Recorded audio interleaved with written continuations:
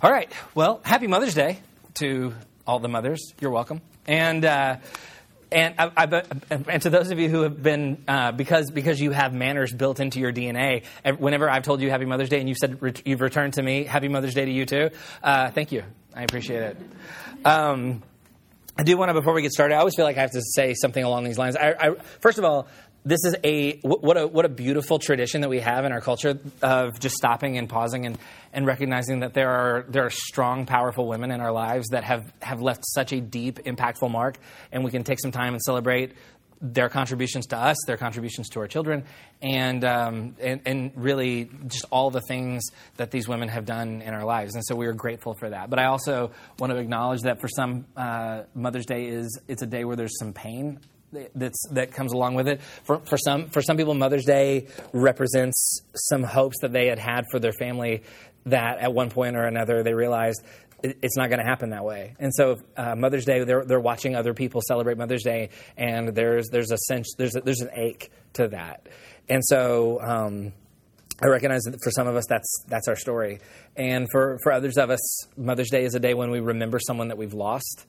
And it's a day that we are reminded to grieve all over again. And so for some of us, Mother's Day is a day that we're reminded of the mother that we didn't have. And so there's a pain, there's an absence that we feel every time we see a lot of people celebrating Mother's Day. And so Mother's Day, and so for some of us, there's probably a whole tangled web of all of those things. And so for those of us who are here and we're celebrating and we're excited and we're acknowledging the greatness of the women and the mother figures in our lives.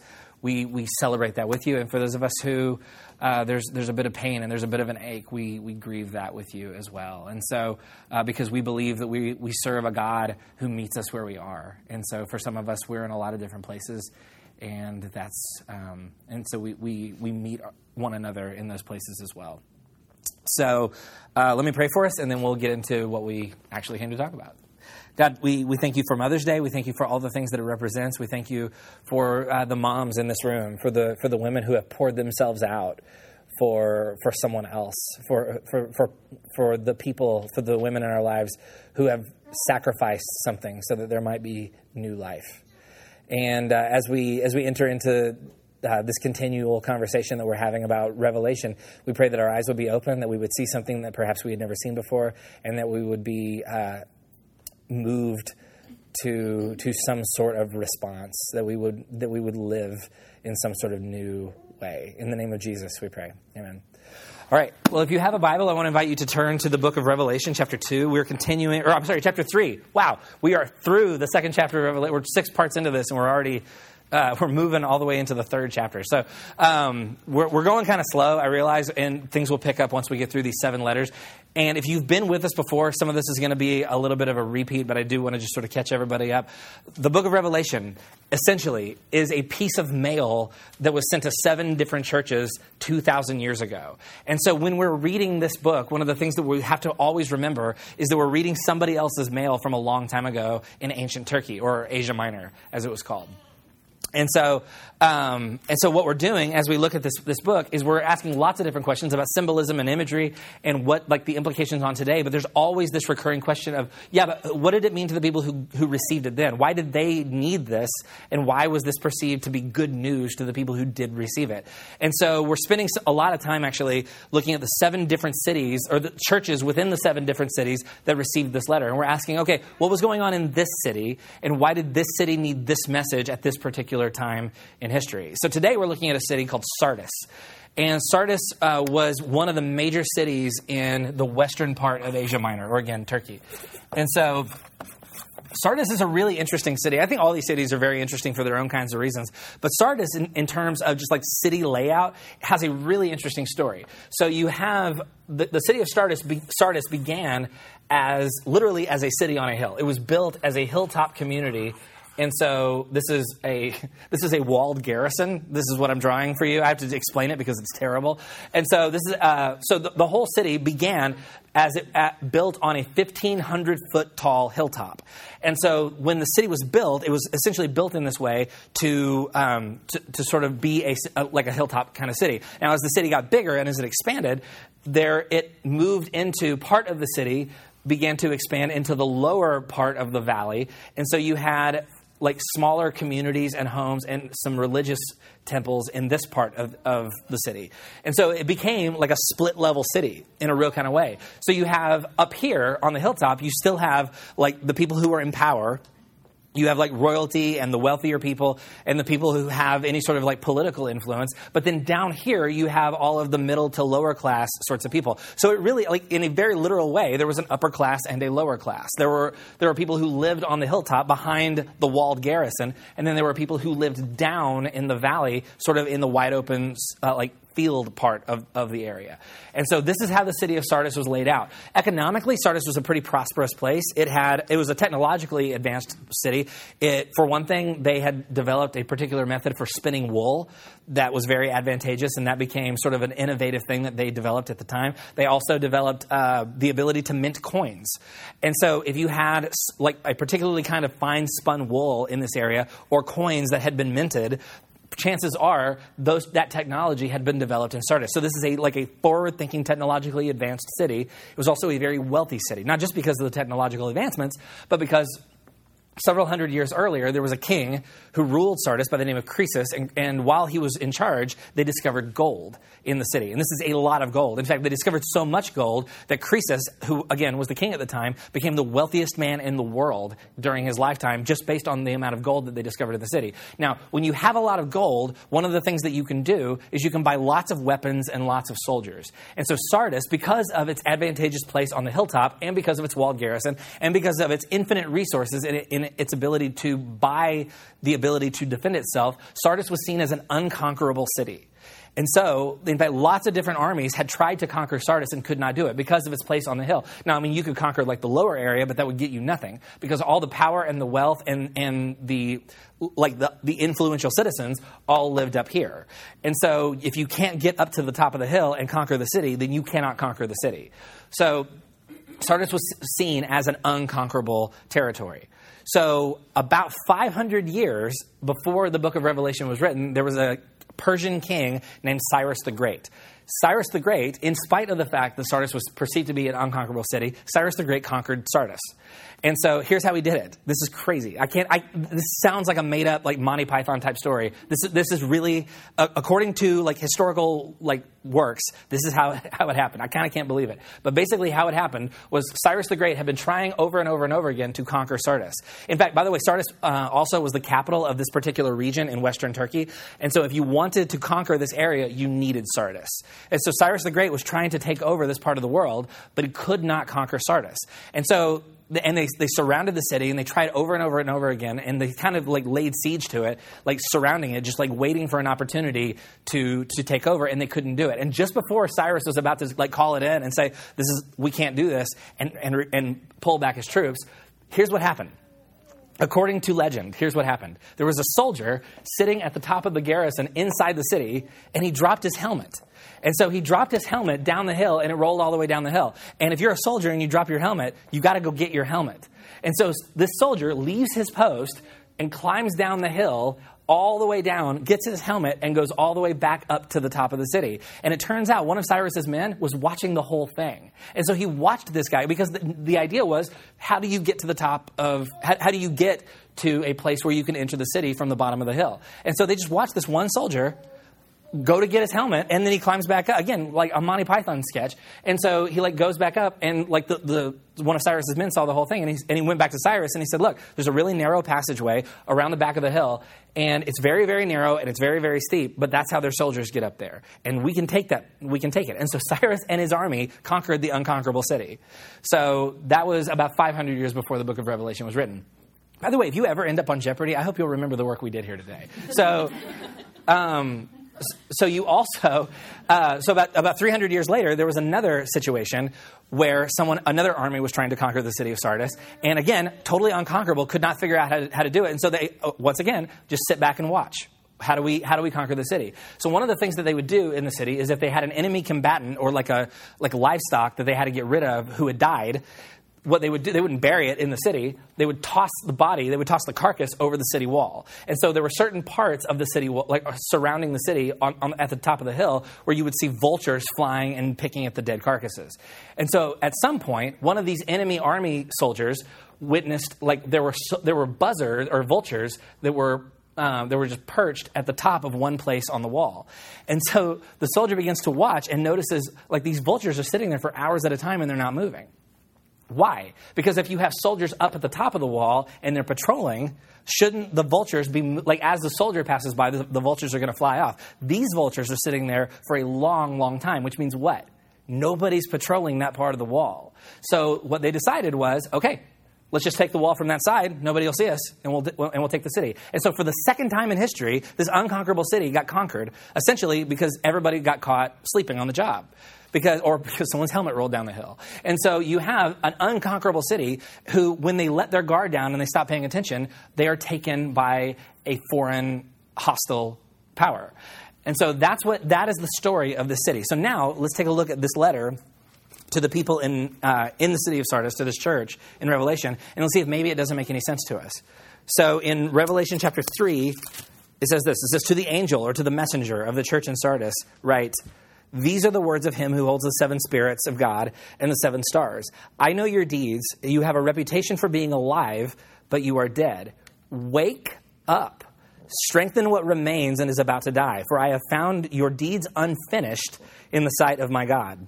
Remember, therefore, what you have received and heard. Hold it fast and repent. But if you do not, and here's that language again, if you do not wake up, I will come like a thief, and you will not know at what time I will come to you. What kind of language is this? Is he pulling this out of nowhere, or is he calling up on this ancient story that everybody who lives in the city knows because it's kind of an embarrassing story? Like our unconquerable city was conquered because we got caught sleeping on the job. And so you have this writer writing to the church, and what does he say? What kind of language does he use? He says, wake up. You are sleeping on the job. And so he calls on their own history and their own story to draw something out of them.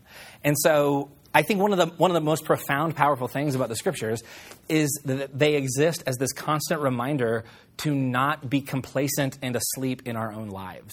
I think one of the beautiful things about the scriptures is there's this constant reminder of don't forget that you're alive. Don't forget that you are living a life, and if you sleep through it, you're going to miss something beautiful and profound.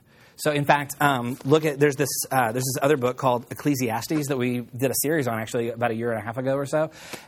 Really fascinating, profound, powerful book. And if you're interested in that series, you can still find it on our podcast feed. But in the book of Ecclesiastes, in chapter 3, you have this writer who says this. He says in verse 18, he says, I also said to myself, as for humans, God tests them so that they might see that they are like the animals. Surely the fate of human beings is like that of the animals. The same fate awaits them both. As one dies, so dies the other. All have the same breath. Humans have no advantage over animals. Everything is meaningless. And we talked before about how this word meaningless here in Hebrew it doesn't mean like without value. Literally, it's the word havel.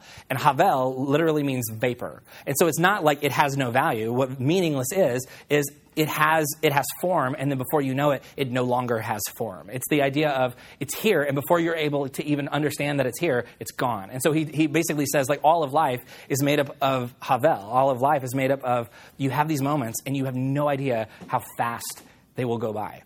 All of life is made up of things that before you know it, they won't be there anymore. And so the writer of Ecclesiastes is reminding us, you're alive now. And it's this very brief, very beautiful, very valuable thing. In fact, the briefness of it is the thing that gives it its value, is what I would argue. And so you have, throughout the scriptures, you have this reminder, you're alive. And the fact that you're alive is actually a pretty beautiful, rare thing. Because in terms of, like, compared to all the other people in history, you're alive and they're not. And so, like, the fact that you're alive now needs to mean something. And the fact that you're alive now has significant value. And so we have this writer in Revelation telling this group of people, wake up. In fact, what does he say? He says, you have a reputation for being alive, but you're dead. Which, what a weird thing to say. Like, who doesn't have a reputation for being alive? Like, he's like, word on the street is you're alive. Well, yeah, isn't that like everybody?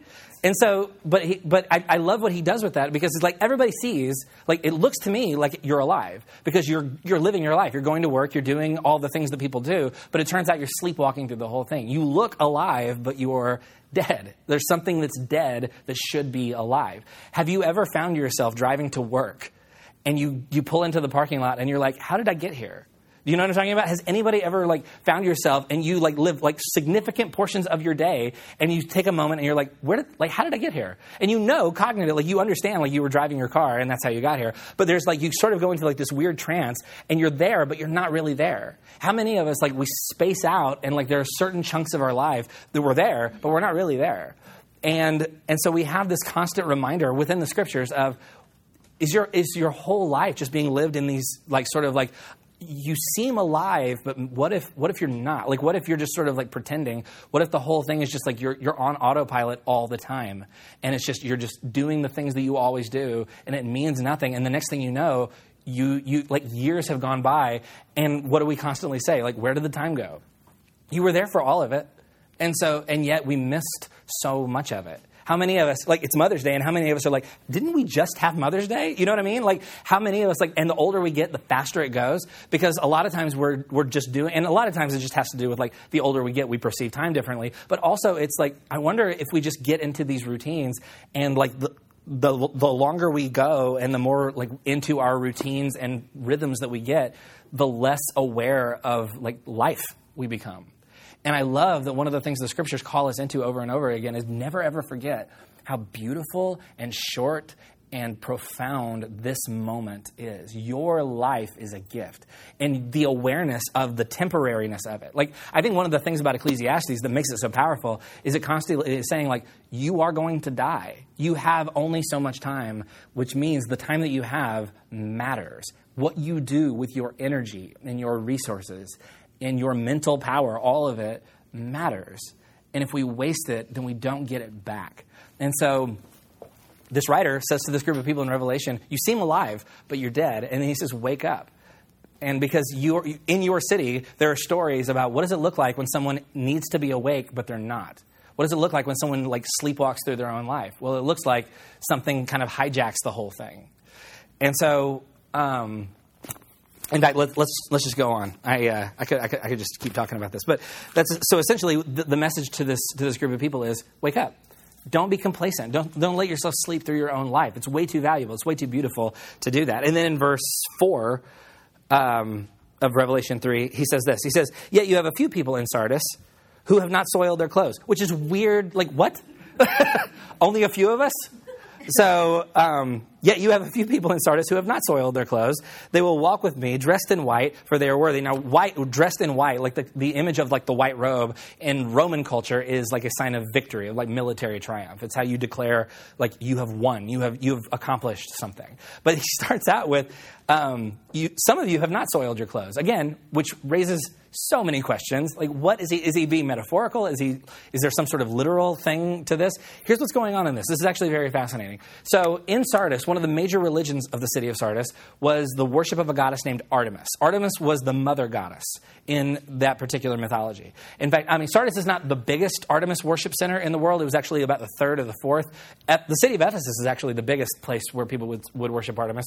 But if you were to Google image search just ancient city of Sardis, you'll find lots of photos of a wide open field with some ruins, and you have these two very, very tall pillars that you will see in the picture of the ruins.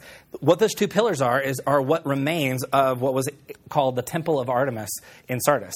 Now, so Sardis was a massive place of worship of Artemis. Artemis was the mother goddess, and which means she was the goddess of, not unlike a lot of the gods and goddesses that we've seen in the series so far, the goddess of fertility, so things like procreation, things like agricultural success. And so this is what you would see, this is what people would pray for when they would pray to Artemis. Now, because Artemis was the mother goddess, one of the ways, if you wanted to devote your whole life to the service of Artemis and you were a man, what you would have to do is you would have to forfeit your masculinity in order to serve Artemis, which means you would...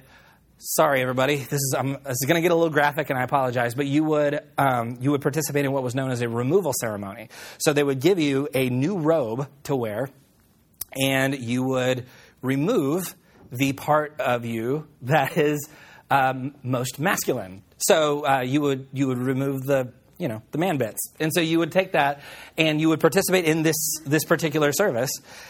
or this particular ritual, and then you would line up with all the other men who had also participated in that, and there would be an altar in the temple of Artemis that you would go into, and you would, one by one, you would place your manhood on the altar. And so you would have, at the end of this ceremony, you would have, first of all, you would have a big altar filled with things you don't necessarily want to ever touch. But then you would also have lots of people who had robes that had been covered in blood. And so, like brand new robes that have been covered in blood. And so you have lots of people participating in this act. And so you have lots of people walking around the city with soiled robes. And so that's what's going on here. Now, when you would participate in something like this, in the ancient world, when a man removes that part of himself, that's not just... there's lots of things that are going on here. What that is, the primary cause for this, or the primary thought on this is this man has forfeited his potential because that part of the male anatomy is where life comes from. That's the idea. The idea is this part of the male anatomy, this is where life comes from. And so if a man has potential, he is able to produce life. And so when a man would remove that part of himself, he is essentially saying, I am no longer able to produce life. I am no longer able to fulfill my natural born potential as a man. And so there is a sense of loss. There is a sense of you had this potential within you, and now you have forfeited that potential. And so there's a lot of deep symbolism. And so when John, or in the book of Revelation, when it says, some of you have soiled your clothes, well, it's the same thing as like some of you are asleep and some of you have soiled your clothes. It's the same basic idea, which is you had potential and you wasted it. It's the idea of there was all sorts of life that you had within you, and you have at one point or another decided, I am not going to use this for anything. And so the whole letter to the people in Sardis is essentially like, don't you understand? You are loaded with potential. You have so much to offer the world, and you're not doing anything about it. You're alive, but to me, it looks like you're dead. You have, and so he keeps using this language of, don't you understand? You have this one life. You are alive. You have breath in your lungs. You have blood flowing through your veins. And what are you going to do about it? You have a God-given amount of potential. In fact, there's another writer named Paul who in the book of Ephesians says this in Ephesians chapter 2, verse 8. This writer Paul says, for it is by the grace that you have been saved through faith. And this is not from yourself. It is the gift of God, not by works so that no one can boast. And then in verse 10 he says, for we are God's handiwork, or some translations, we are God's artwork, created in Christ Jesus to do good works, which God prepared in advance for us to do. In other words, what Paul is saying is, in your life, you are on a journey. And throughout that journey, you are going to come to points along the way where you are empowered to do something good and beautiful in the world, where you are empowered to bring some sort of faith or hope or love into the world, where you are empowered to bring some part of Jesus into this reality. And so we are loaded up with lots and lots of potential. In fact, look at back in Revelation, what does John say? Where he doesn't say, I find. Let's just go back in verse. What is it? In verse 2, he says, wake up, strengthen what remains and is about to die, for I have found your deeds. He doesn't say, I found your deeds evil. He doesn't say, I have found your deeds like corrupt. What does he say? I found your deeds unfinished. In other words, you had it within you to do something great. You had life within you. You were awake. You had potential. You had all sorts of, all the things that you have been empowered to do, and you haven't done any of it. You haven't lived up to your God-created identity.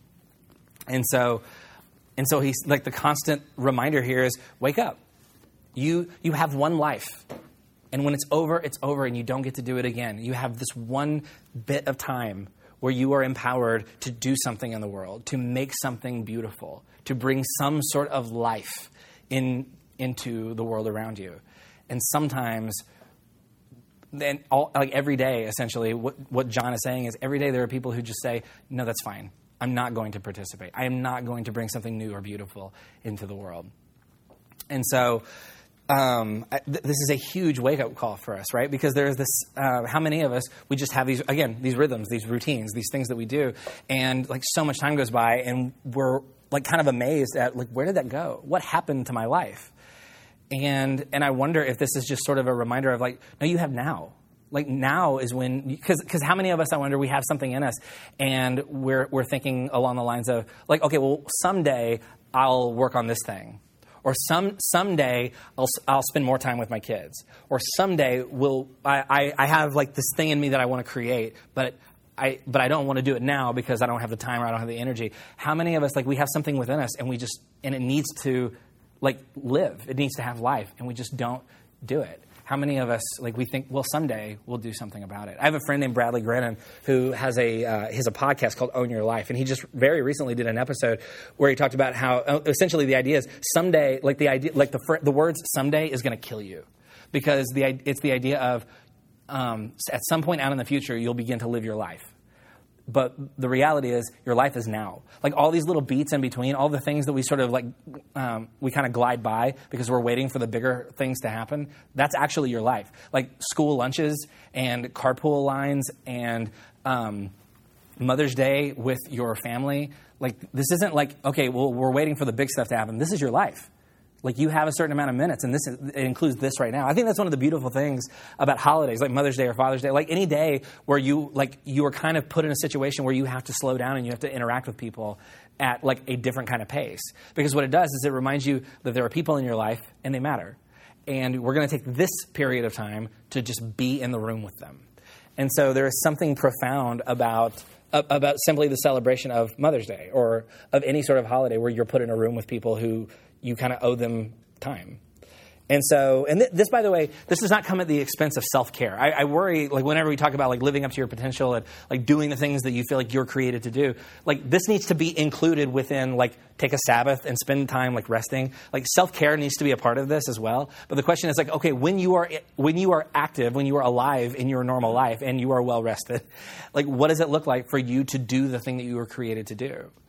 And so I think what this does is it calls into question, like, okay, what's the next step? Because for some of us, we have this idea of like, okay, I have to do all of these things. Like I have to write a book, or I have to create like a whole, I have to have my house perfectly clean all the time, and I have to have my kids well-fed, well-dressed, like fully like doing everything, like soccer, baseball, all of it, every single day. And so we get really frustrated because we see where we are now and we see how unattainable that whole thing is. And so maybe the real question is, okay, well, what's the next right step? Maybe if you're at point 1, maybe the next number isn't like a 25.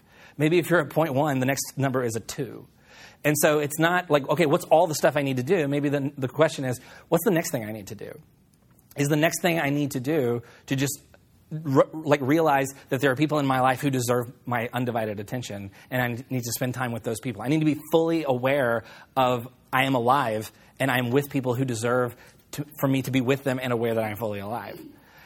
Or is it like maybe it's a sense of like I have all these resources and I've spent all my time just accumulating resources. And maybe the question is like, what do I do? Is there any way I can take what I have, like my money, my time, my abilities, my knowledge? Can I take these things and put something good into the world with that? Can I be more generous? Can I be more helpful to people who need help? Or is it possible that you have the ability to help someone? So maybe the next right step is to start asking questions about who could I breathe new life into? Who could I help in some sort of way? Or for some of us, maybe it's the next step for me is I need to make a phone call and tell someone I am so sorry for something, because this weight, this agony, this lack of forgiveness, this feeling of guilt is just weighing me down, and I need to get rid of it. So maybe the next right step has to do with reconciliation or making something right. And so each of us, for all of us in the room, I would imagine each of us has a different, like in our mind, we're thinking of like, okay, I've got a couple of things that are probably the next right step for me. So the question just becomes, okay, what is it? What's the next right step? Because you're alive. You can if you wake up and realize you have all this unbelievable potential within you.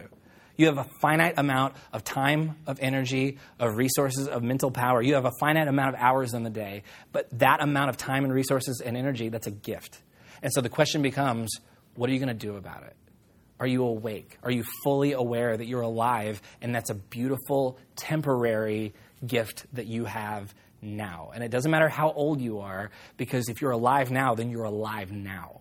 And that's a beautiful, good thing. So may you be awake in your own life. May you understand that you are part of a journey, that you have a God-given identity, and that your job in life is to discover that and live that into the world, and to breathe new faith and hope and love wherever you can. May you be fully alive in your life, and may that matter to you and to the people around you. Let me pray for us. God, we thank you for life. We thank you that each of us in this room has been given this beautiful gift. And for those of us who we've spent all of our time being asleep, or we're in a hurry, or we're just trying to get to the next thing, may we slow down, may we wake up, and may we realize we have so much life and we have so much potential right here and now. May we understand that everything we have, every person in our life, this is a gift. And may we not sleep through that gift. And for those of us who we've sort of been drifting, wake us up to the reality of, I have a God-given identity. I was created for something beautiful and something more. And may we wake up to that reality. May we be who you've created us to be. Help us to be fully alive while we're alive. In the name of Jesus, we pray. Amen. All right. Well, thank you guys so much for being here. There are offering boxes in the back if you want to give. Happy Mother's Day. Have a safe, wonderful day and week. And grace and peace be with you.